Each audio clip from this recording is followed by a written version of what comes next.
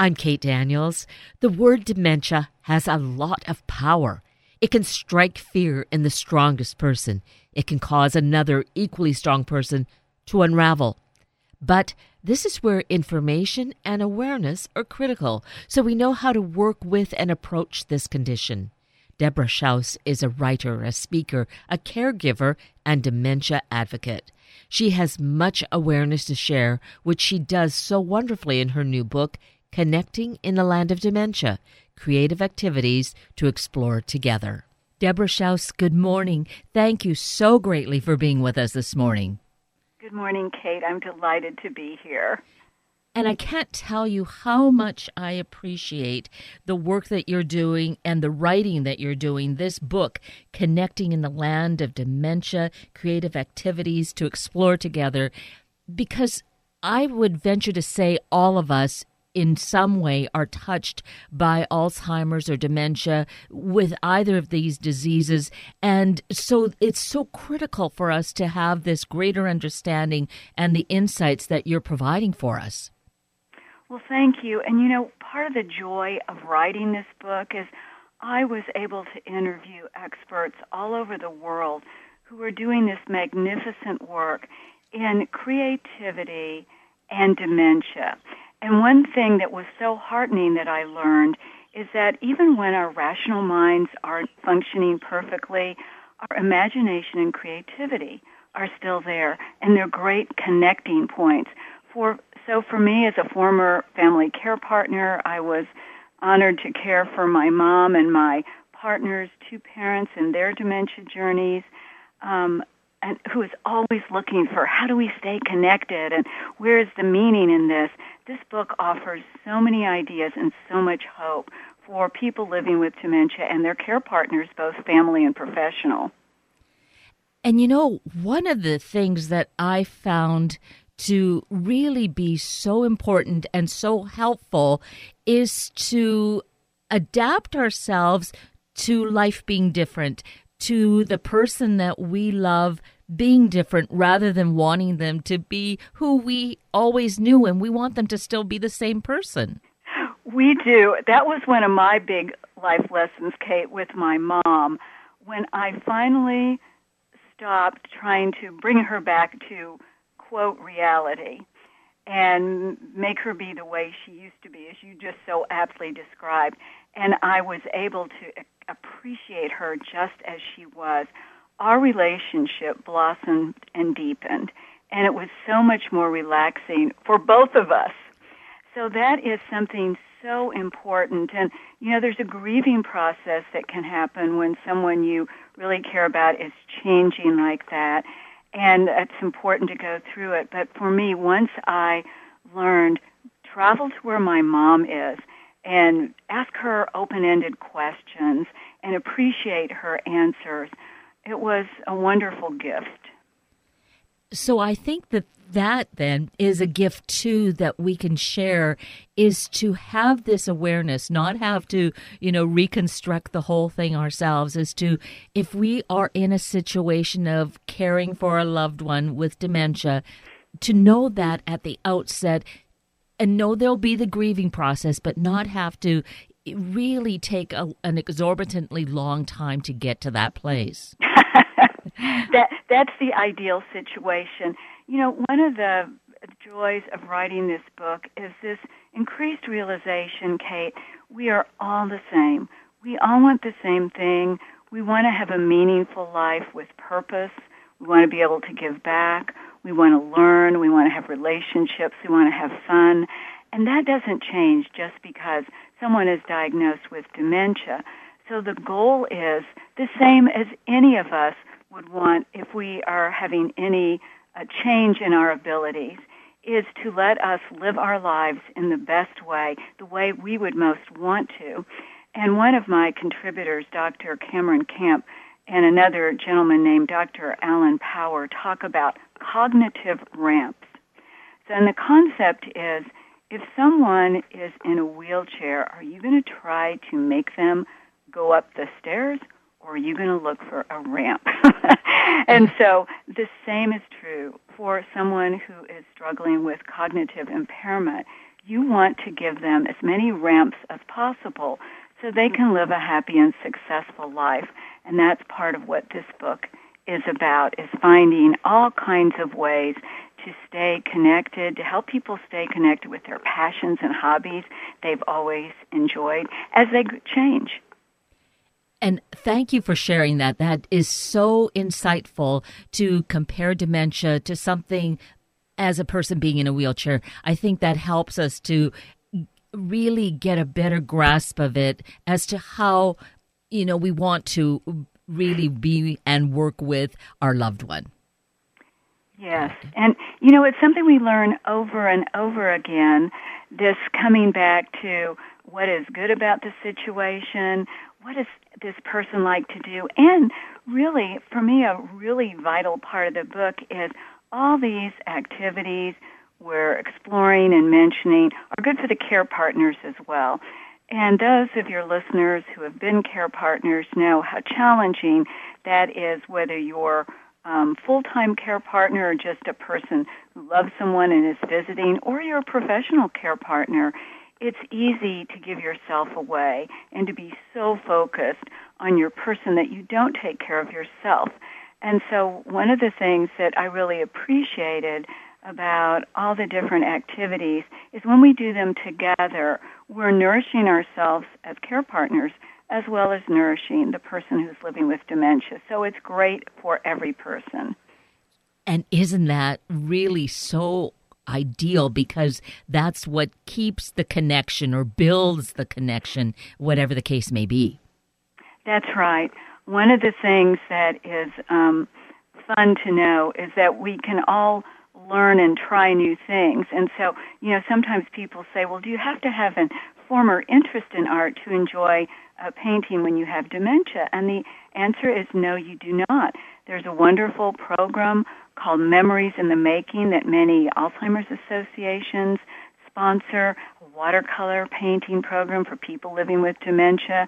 And many of the people have produced magnificent pieces of art. My father-in-law was in this program, and his art was outstanding. And they had an auction at the Alzheimer's Association where they sold the art that he made and other people in his group made. And it was a feeling of such pride and purpose when he realized his art helped raise money for the Alzheimer's Association. And I think that's another really important concept, is that we still want to be able to give back, even when we have a cognitive impairment.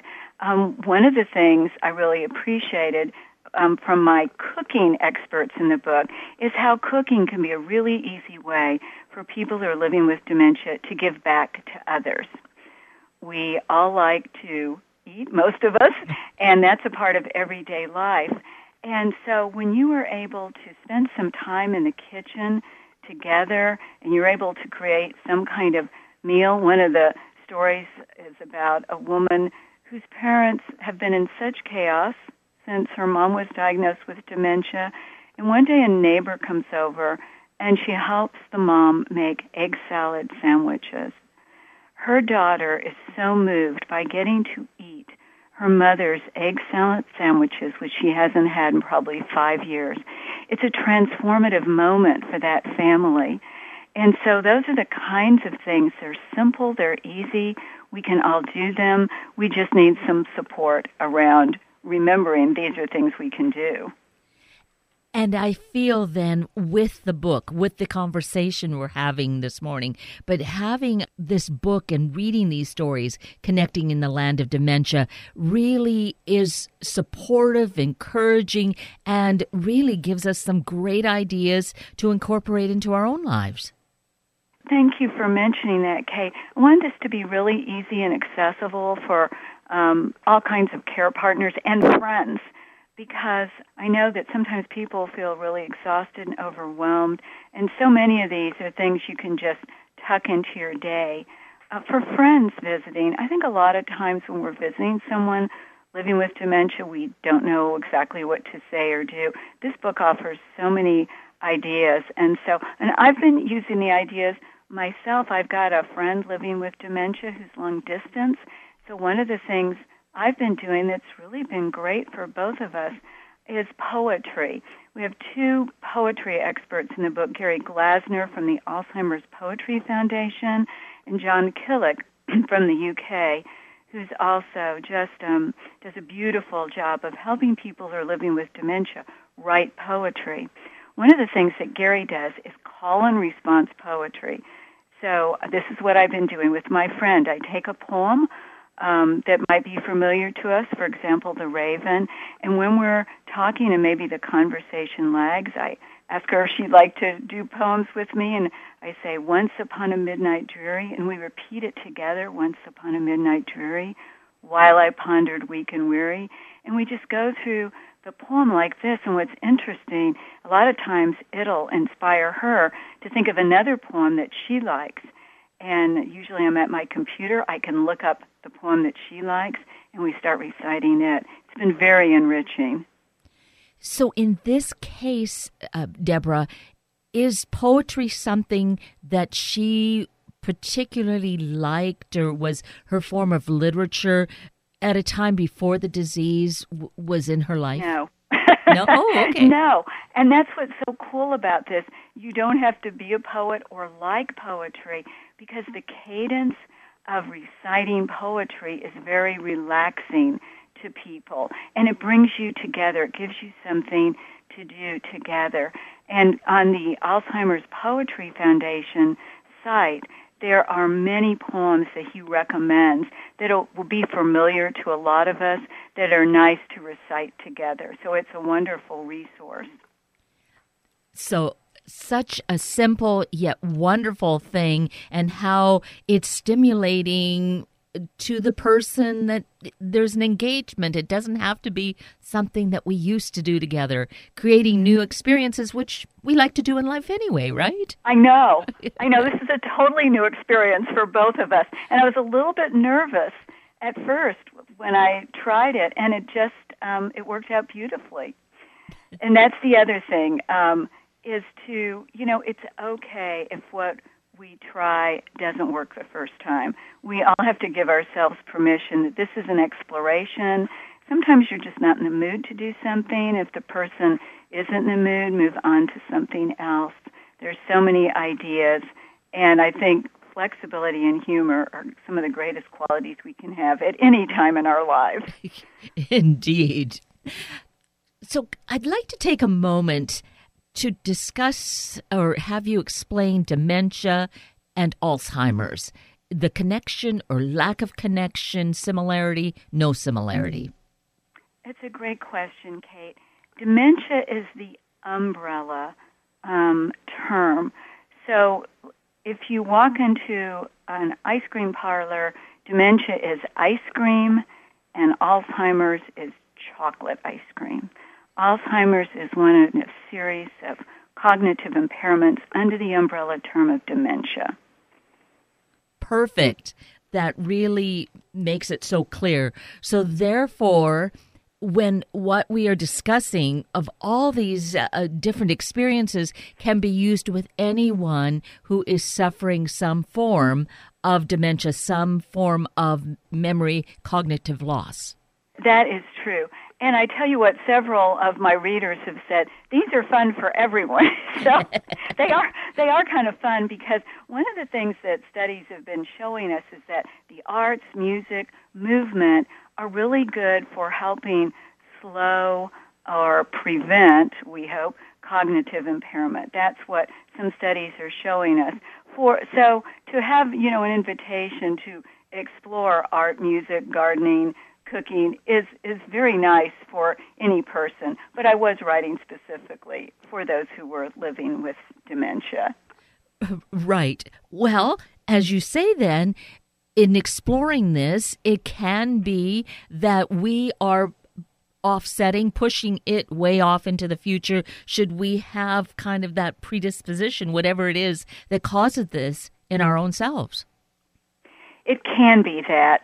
And so it's just nice to be doing something that's fun, that you think, may have a higher purpose in helping us stay healthy longer. Exactly.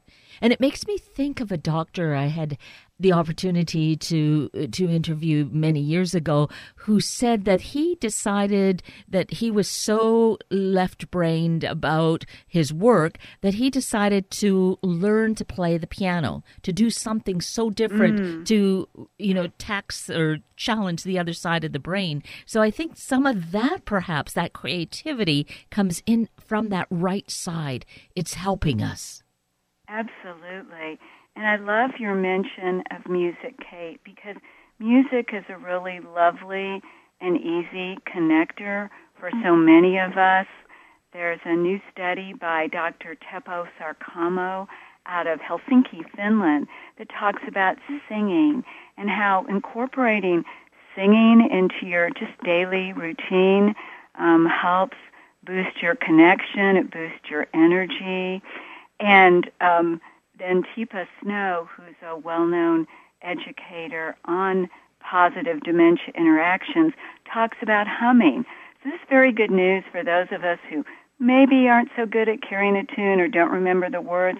You don't need to remember the words. Humming invites the other person to come right along with you, and it helps your breathing, deepen your breathing.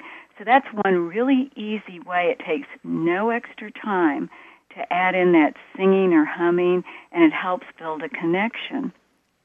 There's also a wonderful program called Music and Memory, founded by Dan Cohen out of Brooklyn, New York.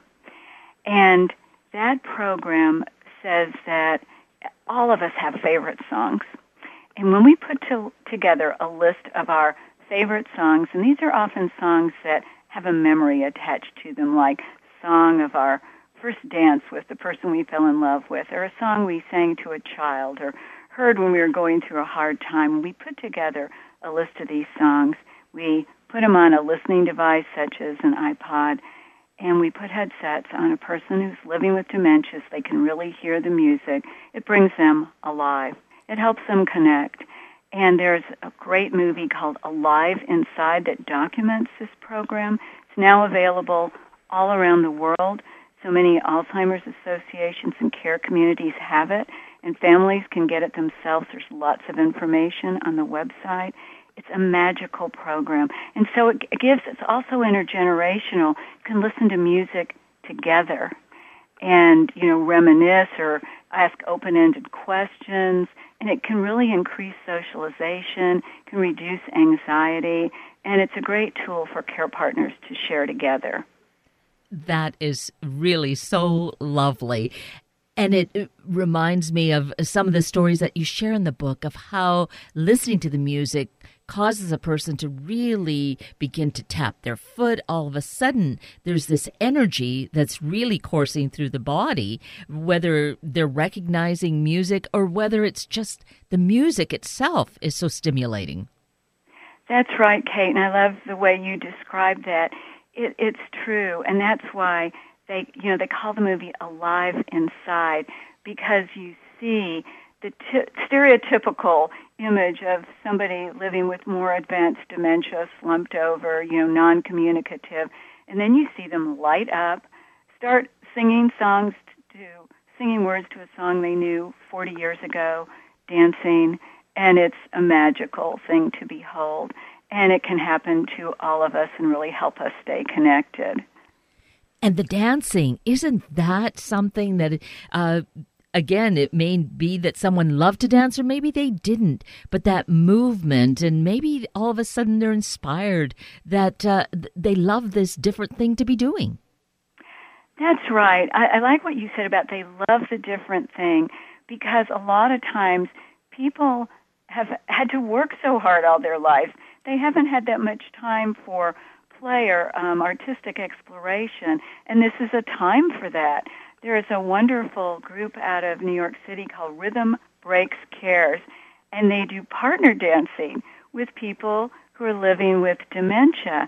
And this is just a lovely thing to behold, and it works for people who are in wheelchairs, who are in walkers, who may not be able to get up and dance by themselves, but you can hold hands, you can sway to the music, and it is really exciting, the energy this brings. Again, this is something you can do at home or in a care facility with someone where you just take their hands and you're swaying to some music you think they'll like, and maybe you're doing a few dance steps if they can't get up and dance, and it feels like you're dancing together, and it's very empowering. And I can just see that. It feels so wonderful and looks so beautiful. And thinking of it in a care facility, that sometimes we have a sense that they can be rather depressing. This, I would hope that the book and these ideas are being embraced and brought into those venues so that they do come alive, like alive inside, but alive all around. Yes, I think so. I think there's more and more of a trend for people to be embracing these kind of creative activities. We have a long way to go, but there's a lot of people doing astonishing work out there. And that's what I really appreciated about the getting to write this book, is reaching out to all these people and seeing how meaningful their work is, but also having their help in making it easy for any of us to access. So at the end of each little chapter, and they're very short chapters, I have what I call creative sparks, and it's sort of the how-to. Here's how you can do this activity right now with the person you're caring for. And so that I like it that anybody can do these at any time. And perhaps because it can be challenging in a facility to have enough staff, maybe they feel that they have too many things to attend to, that there isn't time for this, which is sad that it would be looked at that way. But maybe we as the individual can come in and kind of gather, a group of people to be involved in an activity. That's always a possibility, right? It is always a possibility. And one of the things we've learned is that when the staff is more engaged and gets to be part of, more than just the really important act of, bathing, dressing, helping with movement, and their work is more fulfilling. One of the really fun places that I talk to they have resident llamas, they have outdoor goats, they have a courtyard that has chickens there, and every week one of the llamas walks through the home so that people can greet him and pet him. They hold the chickens, the staff holds the chickens, so residents and their families can pet the chickens. And the staff is encouraged to bring in well-behaved pets so that people get to be around animals. And there's a soothing quality to being around animals. This home has a rescue greyhound who lives there. And Lauren Gaffney, who was telling me all this, was saying how people love to sit around and watch Lucy sleep. And they chat with each other. So it really increases socialization and reduces anxiety, and it also gives them someone to care about. And that is, and care for, and that, as we know, is really important to all of us. Exactly. And that also brings in that piece of nature that having a small garden, perhaps a flower garden or vegetable garden, is another activity that engages, and nature just has such a healing quality. That is so true. And one of the things that Claire Craig from the UK told me, and she is one of the specialists in nature and helping connect people through nature, she says, oftentimes when people are living with dementia, don't get to be in nature, they feel disoriented and confused. You can also bring nature indoors. There's a gentleman named Gareth Chalfront who is an expert, and he helps create dementia gardens. And so one of the things he said is, if you have a yard, look at your own yard and think about, what are the interesting parts of my yard? Are there any features in my yard? And create a little tour of your yard for you and your loved one. And I thought that was such great advice. Also, advice about looking at the inside of your house and seeing where you could be looking out more. one family just simply rearranged their living room because they were avid bird watchers, and they could no longer go out hiking into the woods like they loved to do. So they fixed it so they had some bird feeders right outside their window. They got comfortable chairs so they could be facing out. They got their thermos of coffee they always had with them when they hiked in the woods, and their binoculars and their bird books, and they kept on their bird watching. And so it's another great example of adapting to the changes that all of us go through one way or the other and keeping that shared passion going. Oh, all of it feels so energetic, invigorating, Deborah. I'm just loving all of what you share. We can find it in this wonderful book, Connecting in the Land of Dementia, Creative Activities to Explore Together. But you also have a website, which I know is a wealth of information, so let's share that. Yes, dementiajourney.org is the site that I have a lot of resources on. Every week I post a blog that's got either features inspiring people or has ideas for care partners. I also love to receive ideas from care partners. I know that all over the world, people are doing interesting things at home. They figured out different ways they can stay connected with the people they care about. And I think the more we share our stories about that, the richer we all are as a community. That was one of the deep things I learned from writing this book and my earlier book, which is Love in the Land of Dementia, is the importance of sharing our stories. It's easy to feel isolated when you're caring for someone who's living with dementia, and it's not necessary because there are so many people out there going through the same thing. There's so many amazing resources. But one of the great things to do is simply, with your own family and friends, share the story of what you're going through. There's things that are challenging. There's things that are brilliant and exciting.